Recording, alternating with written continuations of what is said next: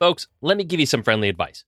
Do not be the creative who spends thousands and thousands of your hard-earned dollars on equipment each year without spending one penny on your marketing. If there's ever been a time to rise above the noise and do something just a little bit different to impress your leads and wow your clients, I would say now's that time. And my favorite way to do that is by leveraging print promotion using the photography that I am the most proud of. So our amazing friends at Bay Photo Lab have almost every product that you can think of, from magazines to photo books to promo cards that you can leave behind. And listen, if you just want something to dazzle your office or living space at home with, well, they have options for that too. You can get prints and wall displays from basically every style, from canvas to metal to acrylic. And the best part is you can get 25% off your first time order just by going to bayphoto.com, signing up today. They ship everywhere in the world, folks, and all their products look incredible. So do yourself a favor, start leaving an impact, whether it's for your personal memories at home or for your professional marketing at work. Bay Photo Lab, designed by photographers for photographers.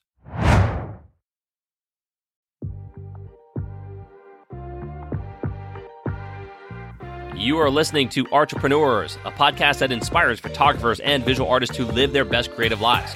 My name is Michael Durr. I am your host and a full-time photographer, here to give you some tools so you can build your life in creative self-employment.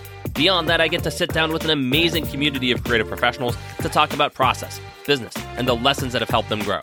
So let's get to it. Entrepreneurs Season 2 kicking off next.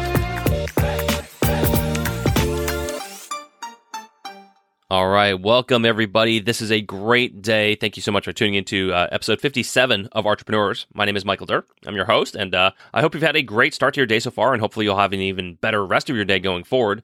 Now, for those of you who are loyal listeners to this show, I wanted to give you a couple quick updates for you. Number one, we are officially on Audible, which is the audiobook application, which is very, very cool. I don't even remember applying to get on Audible, but regardless, we're there. I love those guys. They're not a sponsor, but I do use them all the time to listen to my hundreds of audiobooks. And so if you have an Audible account and you felt like taking a break from your book, you can just pop on over to Entrepreneurs and listen to some of the episodes without leaving the platform. So that's update number one. Subscribe to us on Audible if you're an avid user. Update number two is Spotify now has a rating feature on their mobile app. All right, so I think about 15% of our audience uses Spotify to listen to our show. Most of it is on Apple. But if you are listening to Spotify, if that's one of you, you can now easily hit the three little dots on our homepage and rate the show in just mere seconds. Okay, so if you'd like to support the channel and you don't want to write an actual review, this is one of the easiest ways to help us out. So just food for thought. It's a soft plug, but I would certainly appreciate any love you sent our way. Just remember, Spotify, you can now rate the show. All right, so now onwards and upwards. For those of you who don't actually know me very well, I do love photography. All right, I think that sometimes gets lost in translation because I'm so passionate about the business that people think I'm like an accountant or something, but really I'm just like you. I'm a photographer first and foremost, right? So I did not fall in love with the business of photography. I fell in love with the art of photography, and in order to keep doing the art of photography, I had to become a student of the business by necessity. It was just survival instincts. But as I mentioned in the intro of the show, and I have been for the last year and change, the podcast is about inspiring you and myself to live our best creative lives. And so you can't just do that learning about taxes and operating expenses. So today is one of those special days where I felt like I could maybe take a step away from the pure business talk, because we've done so much of that over the past 56 weeks, and dive into a creative concept for once that I'm equally as passionate about, which is lighting theory. So today I'm going to give you my favorite lighting rule, or favorite lighting law or principle, whatever you want to call it, and explain how this one rule might be the only one you really need to know if you're starting out. Now, I did gain inspiration for this episode from the amazing Lindsay Adler. She is one of my favorite all-time photographers and business owners in the game, and she called this rule the most important rule of lighting in her YouTube video, which I'm not that bold. I'm not going to say that it's the most important rule of lighting, but it is certainly my favorite one. So I'm just kind of rephrasing it because it's the most foundational and widely applicable rule in any setting to me. So I wanted to credit Lindsay for being a driving force behind this episode. It might seem like I'm just copying her, but I'm really not trying to.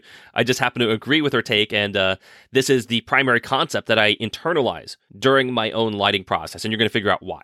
Okay, so now before I give you this rule, I wanted to preface that you do not have to be a studio portrait photographer to implement this rule of lighting, even though I might cite examples in a studio setting. You can absolutely be a documentary photographer or a sports photographer or any photographer that uses available light only to apply this rule to your assignments. So I find that sometimes we assume that all lighting laws are only for studio photographers to leverage, but that's not always the case. And I'm going to give you some examples when you don't have any strobes or studio equipment.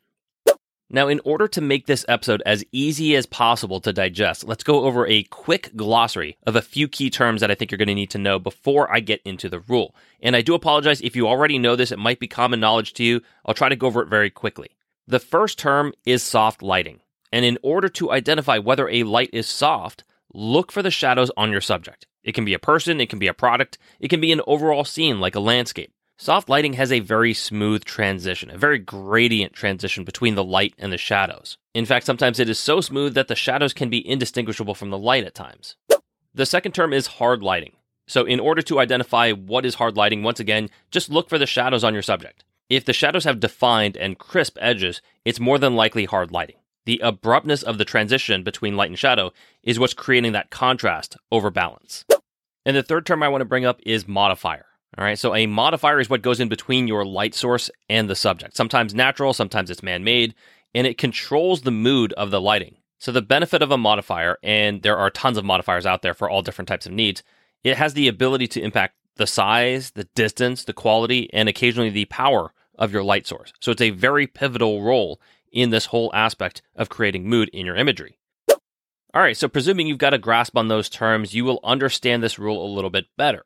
And the rule is, the larger the light source in relation to your subject, the softer the light gets. All right, so I'll repeat that again. The larger the light source in relation to your subject, the softer the light gets. And yes, conversely, if you were to reverse that, the smaller the light source in relation to your subject, the harder the light gets. And so this is my favorite rule of lighting because I think it's not only the simplest method, it's also the most informative method. Okay, so when I'm setting up a shoot, particularly portrait shoots, my first thought is mood. How do I enhance the mood? How do I maybe craft mood that isn't there? And just by understanding this rule, I'm able to work through my creative process to deliver that mood as best as I can. That's all in my power. And after the subject itself, the best way to create mood in general is through lighting. So let's go through this for a second here. Let's say you're doing a close-up portrait, and the style of the shoot is to give off a light and airy vibe. And you've determined that maybe you want less shadows, less wrinkles, less highlights on the subject's face. So you're thinking, okay, let's use soft light. That's what I want. And let's say you have a speed light in your arsenal, and that's it. All right, so no problem. How do we achieve that? How do we get that soft light? Well, you have a few options based on the rule that I just gave you. So scenario one, we can move the light source closer to our subject, right? So a speed light is very small, but when you bring it closer to your subject, you are effectively making it bigger, and therefore the shadows will become softer. Now, if you're already confused by this, chances are you're thinking of light power or light exposure, not light quality. So yes, if you brought a flashlight closer to a subject, you will increase the brightness of the subject. But we also have ways to control the brightness by simply adjusting the power down or the light source down a little bit, or adjusting the settings in your camera to get an accurate reading with no blown out highlights. What I'm referring to is not so much the brightness, but the softness of the light. Remember, soft light is really determined by that transition from light to shadow. It's a very soft, smooth, gradient transition. So by moving the light source closer to your subject, the transition will actually get smoother. The shadows will get lighter because the light source has effectively become bigger. And if you've ever seen photographers move their light sources really close to their subjects, just barely out of frame, this is usually the case why. They're looking to soften the light.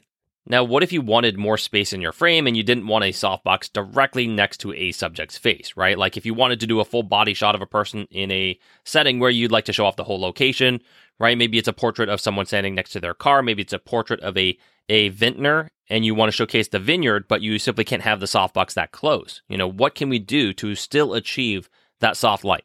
Well, that's where our second option comes in. Instead of moving the light closer, we can simply increase the size of the light source. So this is done by modifying the light to increase its size. So if we have that same speed light and we upgrade from, let's say, the dome diffuser that it comes with to a 30-inch softbox, then that becomes bigger. The light becomes softer. Now, what if we upgraded even more? What if we went to a 7-foot umbrella with diffusion?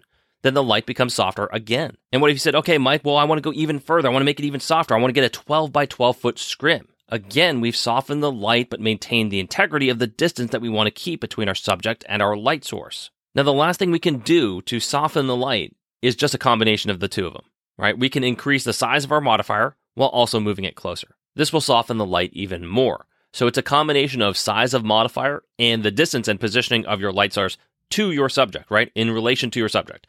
That can give you a ton of possibilities to craft the mood of your lighting. And that's what all of this is really about. It's about you gaining greater control over the mood that you want to create for your scene.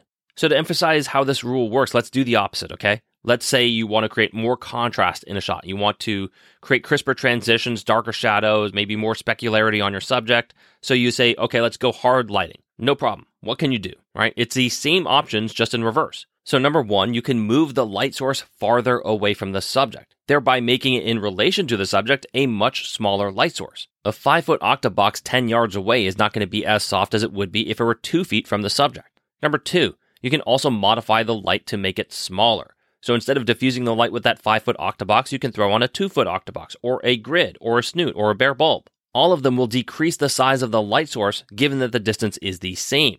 And of course, you can do number three, which is a combination of the two by moving it farther away as well as decreasing the size of the modifier. Now, you might be asking yourself, what if you're not shooting with strobes or speedlights? How will understanding this law help? Well, the most used analogy, the most common one that I've heard, and the most on-point analogy at the same time, is that in reference to the sun. You know, the sun is this gigantic source of light. It's amazingly big. But to the point of this rule, the law of size relativity, because that sun is so far away from us, on a clear day, that sun is actually a very small light source. And so remember what the rule says, with small light sources, you get very hard light. It's why when you're out at high noon and you take a directly lit picture of someone, they have dark shadows under their eyes, their nose, their chin, and they have glaring highlights on their foreheads. But if the clouds came in, think about that. If you had this overcast covering the sky, you have effectively taken that small light source and turned it into a huge one with like this 1,000,000-foot by 1,000,000-foot scrim. So that huge light source becomes this very soft light source. It minimizes the harsh transitions between light and shadow. And so simply being aware of what your environment is giving you, what that light is providing you, you can make creative decisions off of any scenario. So you can either take what the light is giving you, or you can find ways to modify it to give you the mood that you're looking for. So let's think of another example here. Let's say it's a clear and sunny day, it's out at high noon, but you want soft lighting on your subject. So you don't have any speed lights or strobes to kind of combat that. So what are your options? So the first one I would say, and this is one of the most common choices, is to simply turn your subject away from the light, all right, away from the sun. And this is going to do a couple of things. For one, it's going to give your subject's face a very even lighting that has very smooth shadow transition because the light is really not hitting your subject directly. The second thing it does is it gives your subject a separation from the background with a very natural form of backlighting or rim lighting. Now, the only caveat to this is that if you expose for your subject, then the background typically gets blown out.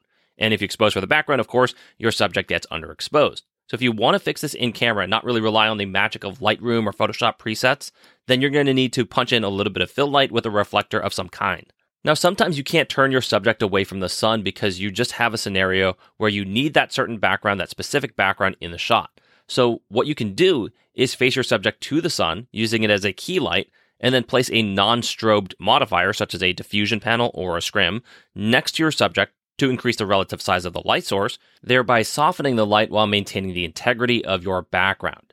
And so the last option I would suggest is to find shade, position your subject in it but near the edge of the light, place them just out of the direct light so it feathers them with indirect light. All right, so that is a little bit confusing, but if you can learn how to feather light, it's one of my all-time favorite tactics. You should absolutely know how to use that to your advantage, whether it's artificially or with natural light. So now let's flip the script. Let's assume that you're not in high noon. You're in actually a very soft, overcast day, and you want to create a contrasted look. You want to create something very dramatic. How do we do this without the power of strobes? Well, in this sense, you're going to have to get a little bit creative with your positioning. So in my opinion, I'd probably avoid backlighting your subject because that can have a tendency to wash your image out. And so instead, I'd look to sidelight your subject to give a little bit more contrast. Look for angles that will create shadows, even though the sky is overcast and soft. And then furthermore, you can accentuate hard lighting with silver and gold reflectors to bounce at your subject. Now again, positioning is going to be probably the most critical aspect of executing this properly. Now the last thing I'm going to leave you with is a question that you should ask yourself during your shoots. And this goes for pose portraits, it goes for journalistic shoots. And the question is, why? Why are you defaulting to a specific tactic? Why are you shooting it this way? Why are you setting up the lights this way? Why did you choose this modifier? And if you can answer that question earnestly, then you're good to go in my opinion. But too often, I find that people will set up a portrait by grabbing a softbox, putting it down 2 feet in front of the subject at a 45-degree angle, and then just knocking something out. And when you ask them why, they may not have an answer. And I've also seen this in athlete portraits as well. Photographers will oftentimes set up 2 strip boxes with grids and place it on either side of the athlete with a beauty dish overhead. And again, when asked why, I've often heard crickets. To me, understanding the rules of lighting is very important, not for formula, but for finding and creating your own style. As a rule of thumb, can you say soft lighting is better for portraits? Yeah, maybe, perhaps. But I don't know if I'd say universally yes. There are scenarios where you may go bare bulb and hard lighting. Likewise, there are scenarios where you may not want to default to hard lighting to create contrast. My favorite athlete portraits that I've ever made have all been shot with the intentionality of using soft lighting. It seemed like everywhere I turned, I was seeing hard specular lighting on black backgrounds on every athlete portrait. And so to differentiate my work, I started shooting my athletes on 5-foot octaboxes close in. And there's no right or wrong. I just want you to challenge your conventional thoughts. The more you know, the more you can stray from the norm. The more you can answer the why, the better path you're on. So learn the rule, practice the rule, and then know when to break the rule. So there you have it. That is my number one favorite lighting rule. I want to thank Lindsay Adler for inspiring me to do this episode because I couldn't agree more. I think it's an important rule of lighting, but it just happens to be my favorite one because it's so applicable to every lighting setup that I use. So hopefully this helps you out, and if you enjoyed this episode, if you like more creative topics like this on the show, let me know. DM us on Instagram, leave us a comment on Facebook, wherever you can find us. Let me know if this content is something that you enjoy, and if you'd like me to continue adding it to the slate. So that's going to do it for me today. Thank you so much for tuning in. Happy shooting. Have a great day, and I'll see you next week. What's up, entrepreneurs? Thank you for tuning in and making it all the way to the end of the episode. If you enjoyed the content you just listened to, hit subscribe and tune in again next week.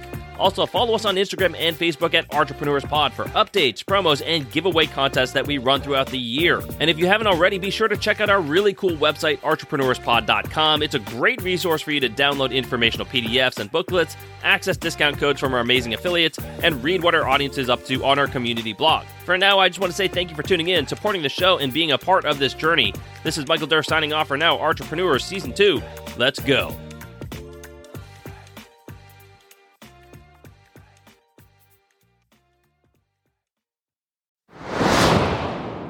This episode of Entrepreneurs was brought to you by Bay Photo Lab. First-time orders receive 25% off on any professional photo printing product or service. Yes, I said 25%. Just go to bayphoto.com to browse the amazing selection of gifts, prints, and displays. That's bayphoto.com. Once again, thank you all for tuning in, and we'll see you next week.